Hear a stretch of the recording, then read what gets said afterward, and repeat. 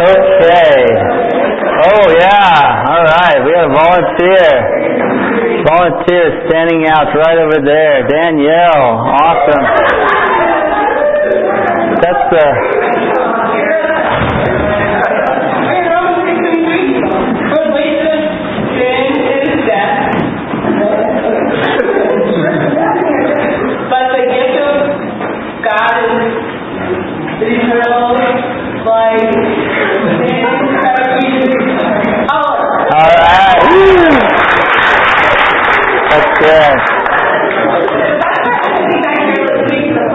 yeah, that's a lot of prompting going on. That's good.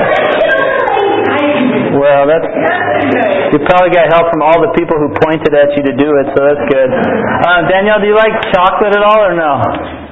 You like chocolate or no? You don't? Okay, well, it's a two-sided donut, so you can just eat one side of it.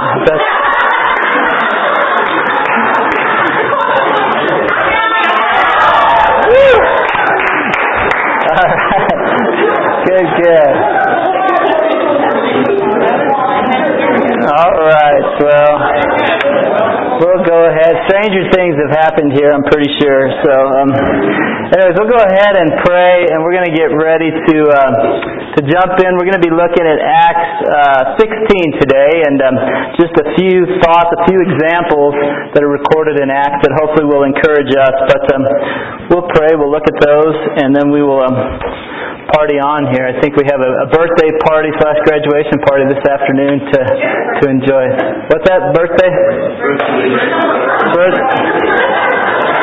Grayson or something like that. Okay, yeah. I can't pronounce that, but maybe at some point if we get done early we'll sing happy birthday to you, Jeremy. How's that sound? Okay, good. We'll pray. All right. Well, Heavenly Father, we thank you for this morning. We thank you for bringing us together. We thank you that we can just meet in your presence and have fun together, just as brothers and sisters in Christ. Thank you that it is a gift that you have given us, eternal life, and even though we have all earned the wages that we've earned is death, Lord, we just thank you for giving us this gift of eternal life. I pray, Lord, that as we look at your word this morning, that you would open it up to us. I pray you'd speak to us personally. I pray that for each one of us, like the Psalm says, that you would open our eyes to see wonderful things today from your word. And so we just commit this time to ask you to redeem the few short minutes we have together. And I offer up, Lord, these just few loaves and fish of thoughts you've given me. I pray you'd bless and multiply them. In Jesus' name, amen. Amen. All right. Well, if you have the house Bible here, you can open it up and look with me here at Acts chapter 16. And today, this is we've been going at a pace a lot of times of one chapter per Sunday.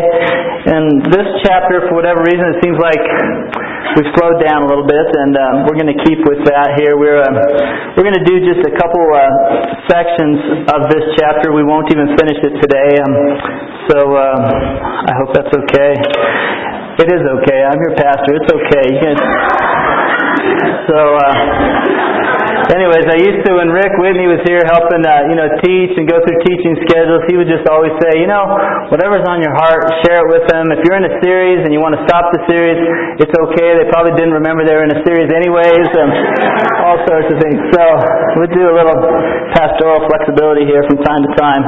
But we'll read this section. We're going to look, we mentioned it last week a little bit about Lydia, this little few sentences about her. We're going to look at that and look at some examples from her for our kind of to set the stage here. So we're actually going to start in verse 10. So we'll have a transition verse from the last section there, and then we'll go down to verse 15 here for starters. And let's see, verse 10.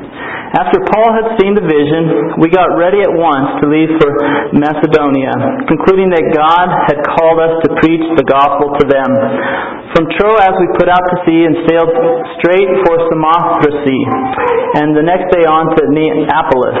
From there we traveled to Philippi, a Roman colony and leading city in that district of Macedonia.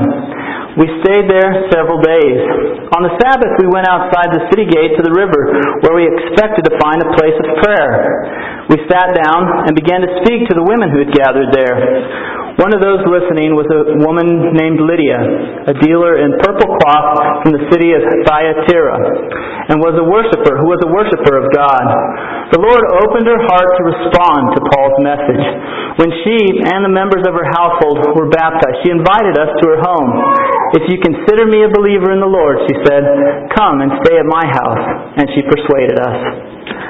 So we are going to start right there. An interesting thing, some of these words I've been listening online, you can have different people who read the Bible and you can kind of hear how they pronounce these. And, it's kind of, some of these words is potato and potato.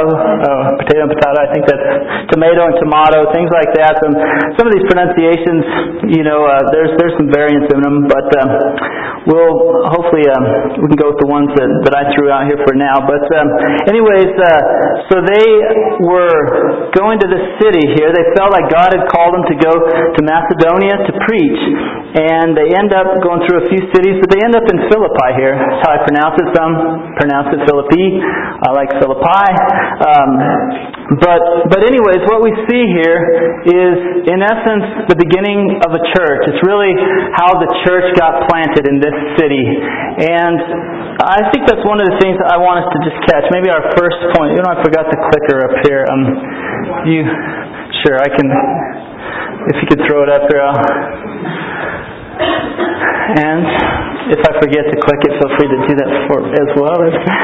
But I got the laser. That's what I really like. So we'll get that. So anyways, let's see. The first 4 here. So we're going to start right here. And I think for starters, I just want to thank everyone who's helped the last couple weeks work on the warehouse. As some of you know, we've been cleaning up the warehouse up the street here at 33rd and Tejon. Maybe just a quick show of hands if in the last 2 weeks you've helped with the warehouse cleaning at all. Anyone? Okay, everyone got their hand. All right, good. Well, appreciate your help there. In a lot of ways, we've been praying about if God is moving us to use that building or not, and we're really still in the praying, the investigating, the estimating the cost on it. And so the cleanup that we've done thus far is kind of just a good faith measure that we're showing to the owner of the building there, saying we're very interested. We don't want you to give it to someone else before we get a chance to decide and make you an offer or something here. So we've been helping clean it up, and so it's really come a long way. I've been tracking it. I take pictures before we got there and after the first cleanup, and then some pictures yesterday, and it's really come a long ways, and it's kind of been fun.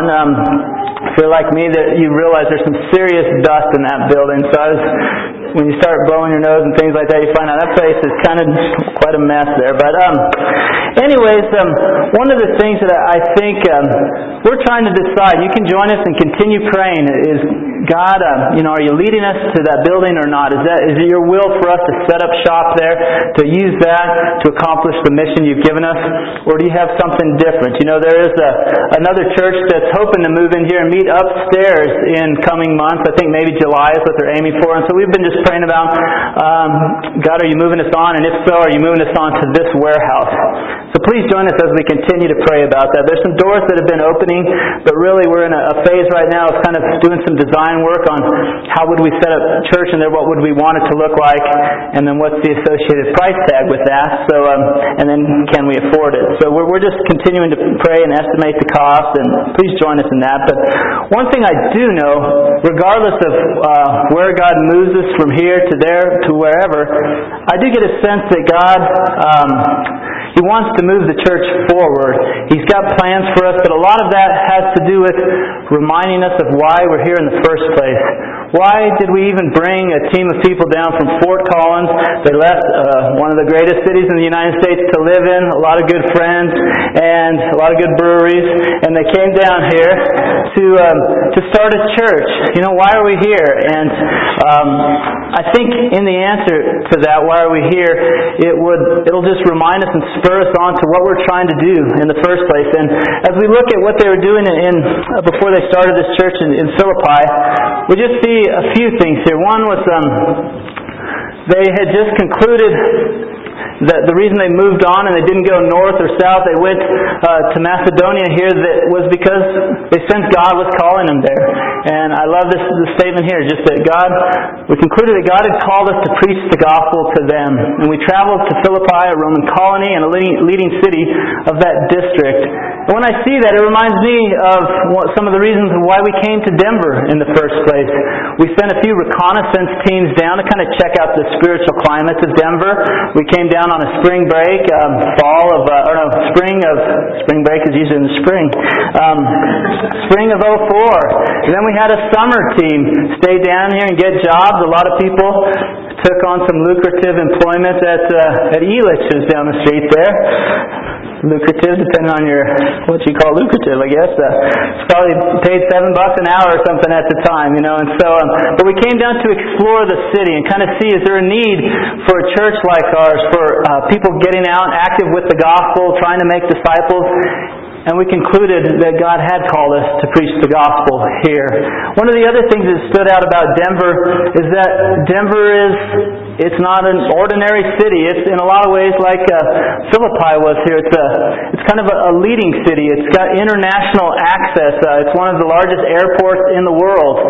It's got, travel from Denver, you can get to all over the world. It's a strategic city in that Denver has the Auraria campus there. How many of you are students or have been students at the Auraria campus down there? A lot of us, or a lot of you, not me. But when you put the enrollment of the campus there, it kind of ebbs and flows, but it's around 40,000 students enrolled at the Auraria campus, making it the single largest campus in the state of Colorado.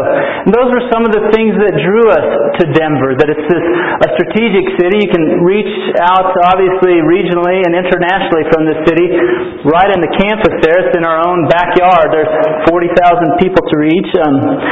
And so that's some of the reasons why we came here. It's just good to remember and think back on that. And as we look at when they landed in the city, here's some things that they did. We're just going to look at. So we're going to move forward. I think as a church, God wants us to move forward by going back to the basics, going back to what we started here for in the first place, our vision to reach the lost. Let's see, our mission, we're trying to make disciples of all nations, to preach the gospel throughout the world. And I think another thing that we started off doing that I think God's just going to call us right back to the basics are frequent, fervent, faith-filled prayer. When we first got to town, one thing, if we did anything a lot, we prayed a ton. And then we prayed and shared the gospel as much as we had opportunity, but sometimes the gospel opportunities are directly related to your prayer about gospel opportunities, as we see in this chapter here. And then, the goal is just to be sharing the gospel, not just for the heck of it, not just to keep a clear conscience that I'm doing my job, but to share the gospel in such a way that you see God moving on your behalf as you share, even as we do in Lydia's story right here. And so, just keep praying. Catch that theme. I think that's a theme God has for the church, moving us forward by going back to the basics here. Let's see here. We're going to look at a few things from Lydia's example, Lydia's life that's recorded here. It's just, there's a number of people in the early New Testament church, but Lydia is one of them that God chose to take her story, her response to the gospel, and record it for eternity. It says God's words are eternal, and her response, I think, was worth recording. We're just going to look at a few things. On Lydia's response, I think there's two things we can learn from. One is, maybe if you're on the side of trying to figure out your faith. When they found her, she was not a believer in Jesus Christ.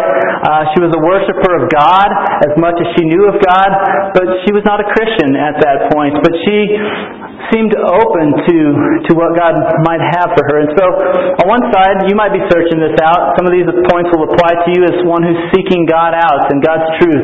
On the other side, maybe you have received it and you've taken some of the steps that Lydia did. And I really think this list becomes a prayer list of things you can ask God for. Ask God to do things just like He did with Lydia. And so I hope that you catch one side or the other of that. But the first one was, it says that Lydia was listening. They showed up, they're looking for a place to pray, but somehow their prayer meeting turns into Lydia getting saved here. And so I just love how it says there, one of those listening was a woman named Lydia. And I think that's something to ask yourself. If you're trying to figure this out, I know some that are trying to strengthen their faith or really find out if Jesus is who they're going to put their trust in. But are you listening? So many times we run into people on campus and other places that they're there, they kind of pretend like they're listening. They're not listening. They have a list of questions that we run into them all the time. Someone who's got 100 questions, and the reality is they don't want an answer. They just want to keep a bunch of questions, and if they throw enough questions at you, someone trying to share your faith, you'll just leave them alone. You'll assume, maybe you'll start thinking, boy, I don't even know why I'm trying to share this with them. There's so many questions. But, that's a bunch of questions is not to be confused with someone who's actually listening. Because if you're listening, there's a lot of good answers to a lot of those questions. And Lydia was listening. And another thing you can pray on the other side of it is, how many of you like when someone shows up and they actually have a question and they actually mean for it to get answered and they actually want to listen to you?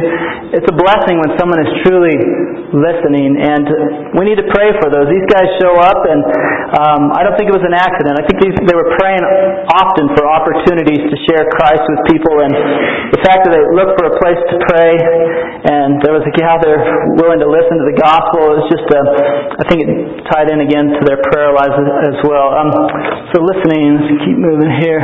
Another thing was that her heart was open to respond to the message. It said that the Lord opened her heart to respond. And again, double-sided thing. If you're searching it out, if you feel God touching your heart, moving on your heart, I encourage you to respond to that. I know in my own life there was times that I sensed God was working on my heart, and it was just like He was using all sorts of things to speak to me, whether it was the radio, the music I was listening to, or some teaching on the radio I heard, or some meeting I went to, and it just seemed like God was constantly moving on my heart. And there was a few times where I heard these altar call things, and I was like ready to just go jump forward, and I don't know, I held myself back, but Lydia didn't.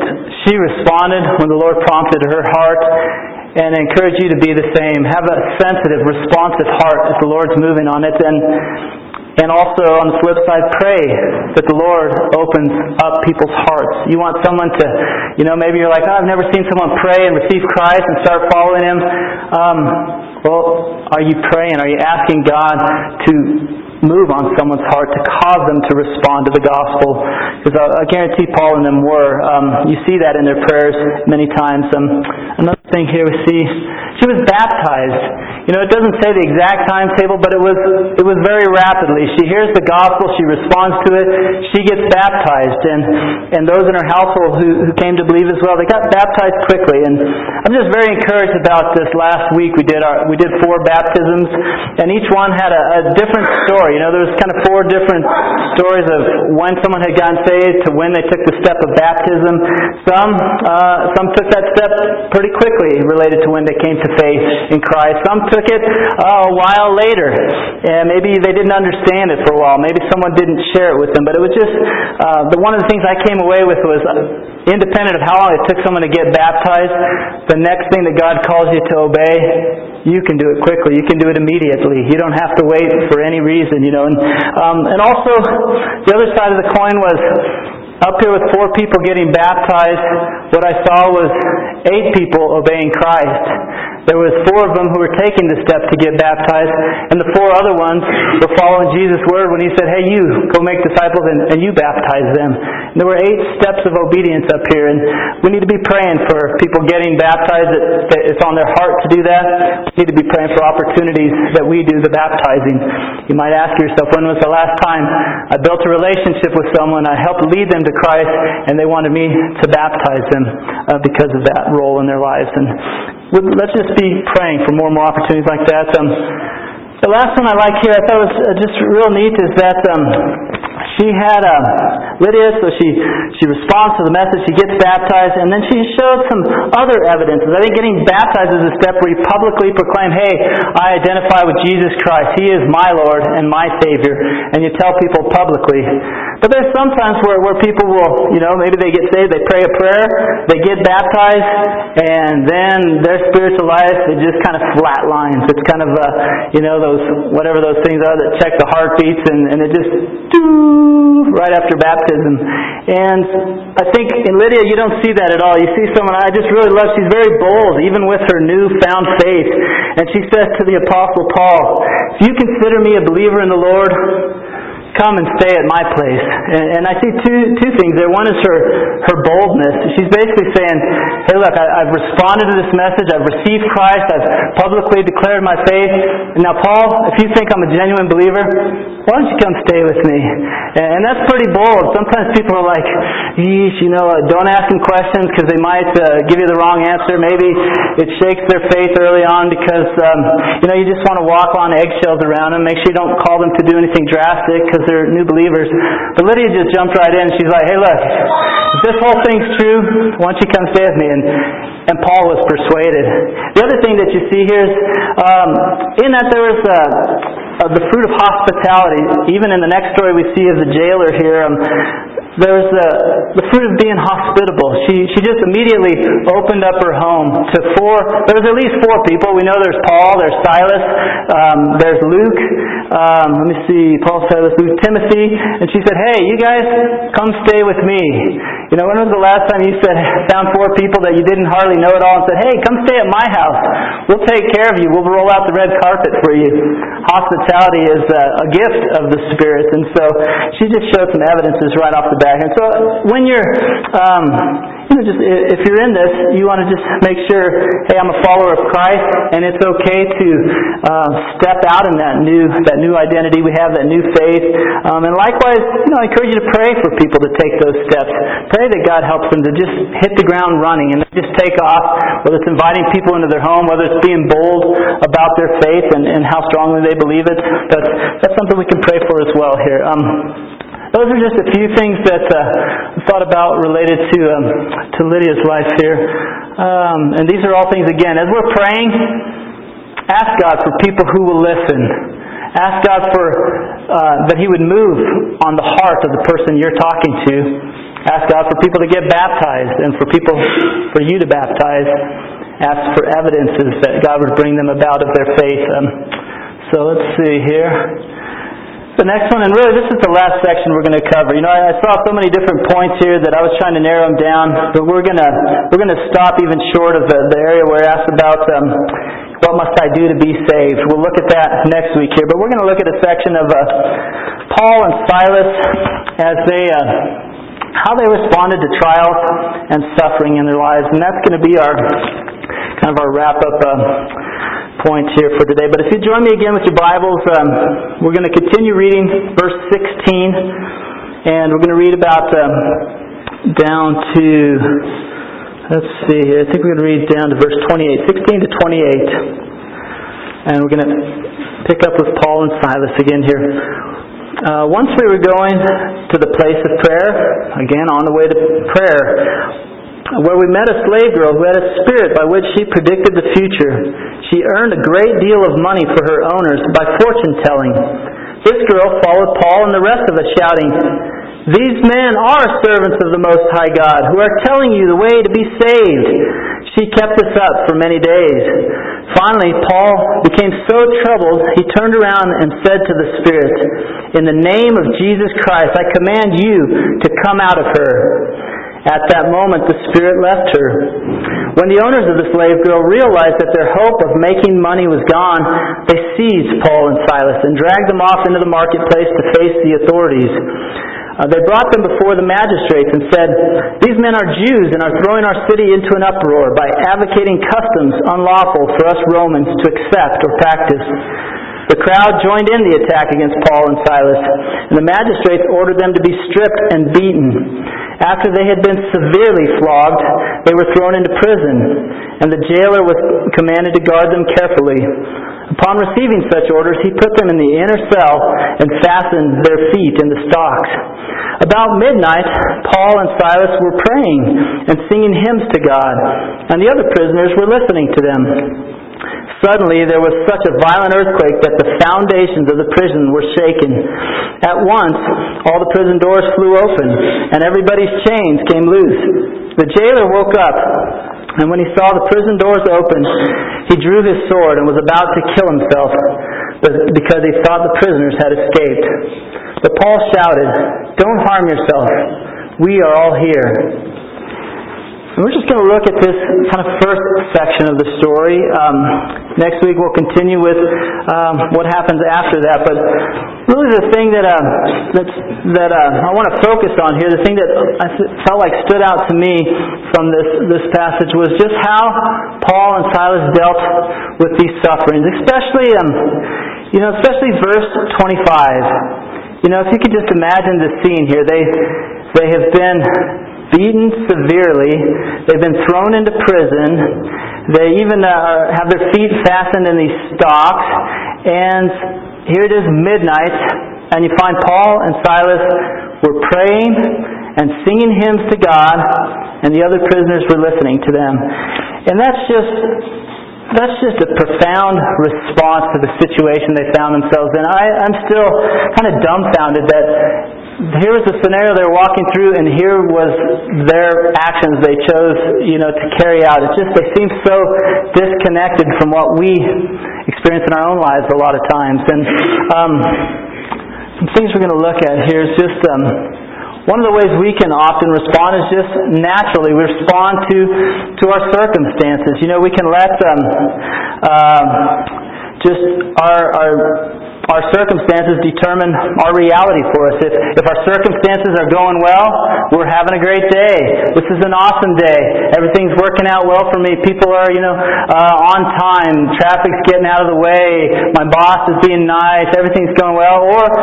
Or sometimes our circumstances can be bad. I was late to work. I was this and that. And our circumstances can directly affect our reality. And we just have to watch out for that. That's an error we can make, is that, that's a natural thing to do. Things are bad, you feel bad and sad. Things are good, and you're happy. And the problem is that just creates this emotional roller coaster ride, and you're just kind of living life based on your emotions, based on your circumstances. And that's not how Paul and Silas handled their challenges, their trials.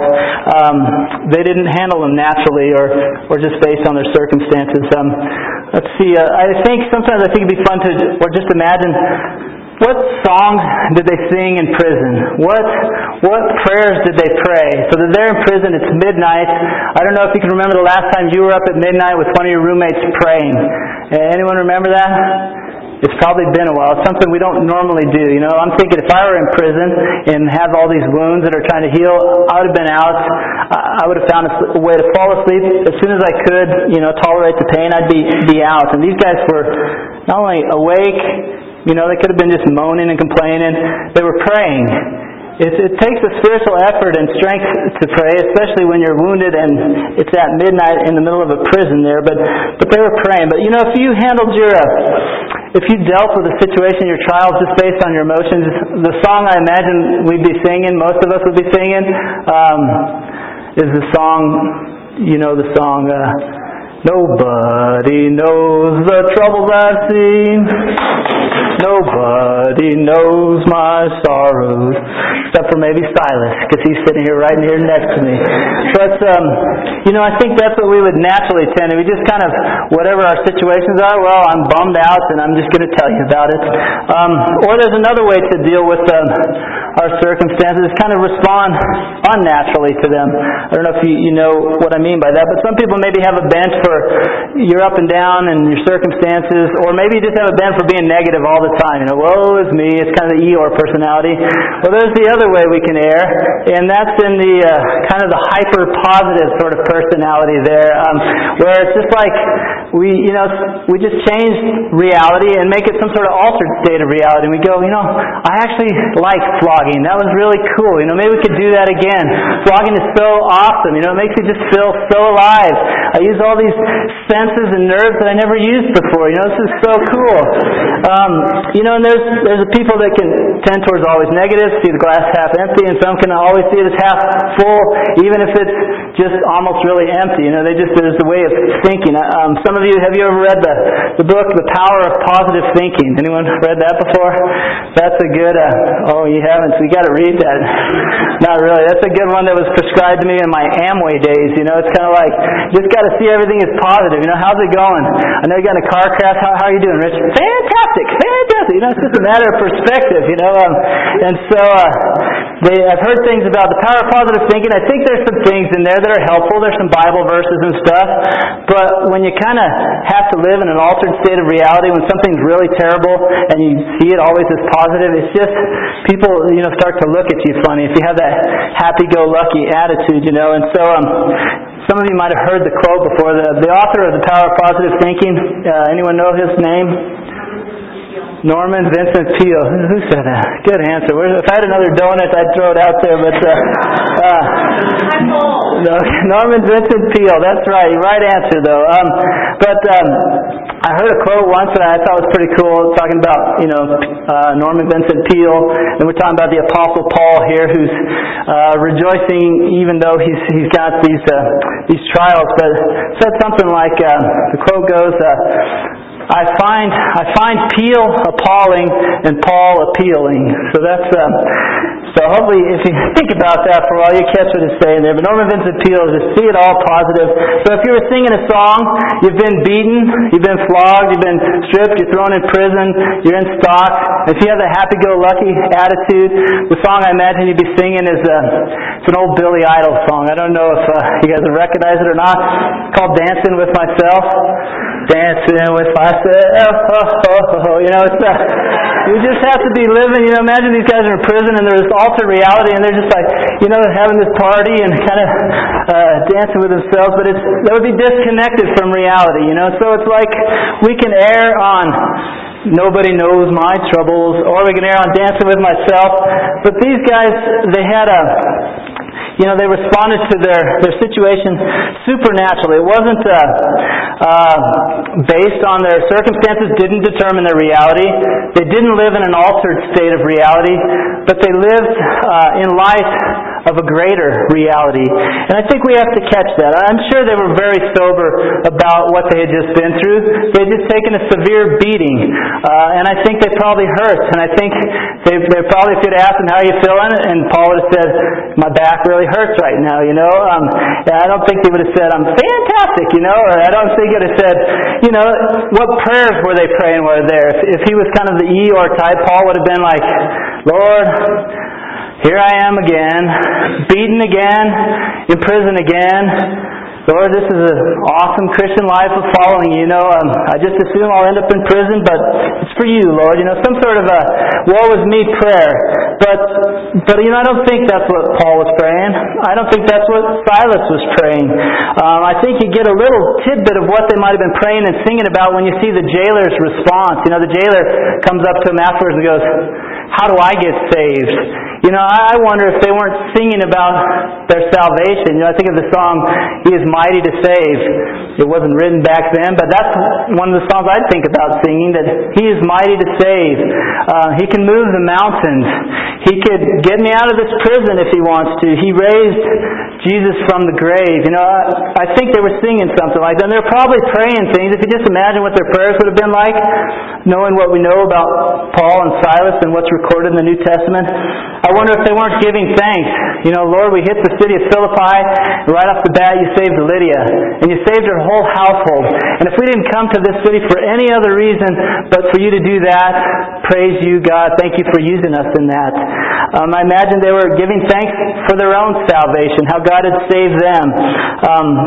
I think they were also probably giving thanks that they knew their wounds, though they're painful now, that they would be rewarded in eternity with great weight of glory for that reward. And one of the verses we're just going to look at on this is one of the ways we know what Paul might have been thinking, is because he expresses it different places. But 2 Corinthians chapter 4, if you want to turn there with me, this is something that might help us catch the light of the greater reality that these guys were living in here.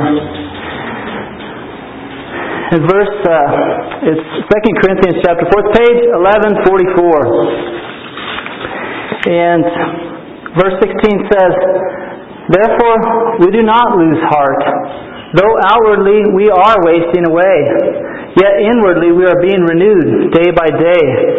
For our light and momentary troubles are achieving for us an eternal glory that far outweighs them all." So we fix our eyes not on what is seen, but on what is unseen. For what is seen is temporary, but what is unseen is eternal.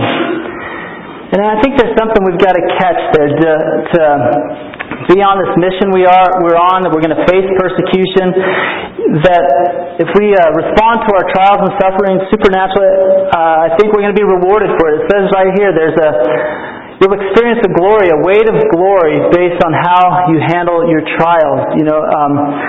I heard John Mayer say once, he was just talking about a lot of our lives will be summed up in the faith that we express, the faith that we had in this life and how we expressed it in love. And each one of us is given different circumstances in our life that we must express faith. And we will each have the opportunity to be measured glory, an eternal glory, for how we handle those trials, those things that require faith in our lives. And each one of your trials will be different, but you have a chance to walk in the glory of trusting God through that no one else has the same identical opportunity as you. And they saw this. They didn't deny, hey, we live in reality on planet Earth here. We deal with gravity. Paul dealt with gravity. It wasn't like they defied the laws that we have, physical laws right now. But they also knew that these things that they are experiencing are temporary. It's very real. I'm sure that they had very real scars and stripes on their back from their wounds. But they also were viewing that in light of a very real eternity. And, it's just amazing that they could say our light troubles, our momentary troubles. When you start comparing things to eternity, maybe it took them a week to heal the wounds that they got from their beating.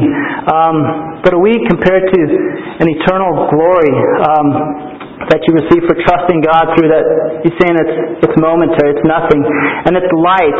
The suffering is light compared to how heavily God rewards trusting Him and the glory that He gives to that. And I just think Paul and Silas saw this, and they lived in light of a greater reality. And we need to do the same. We need to tackle the trials we have. I know some of you have trials going on right now. You have some suffering that you're going through, and the question just becomes, are you going to handle it?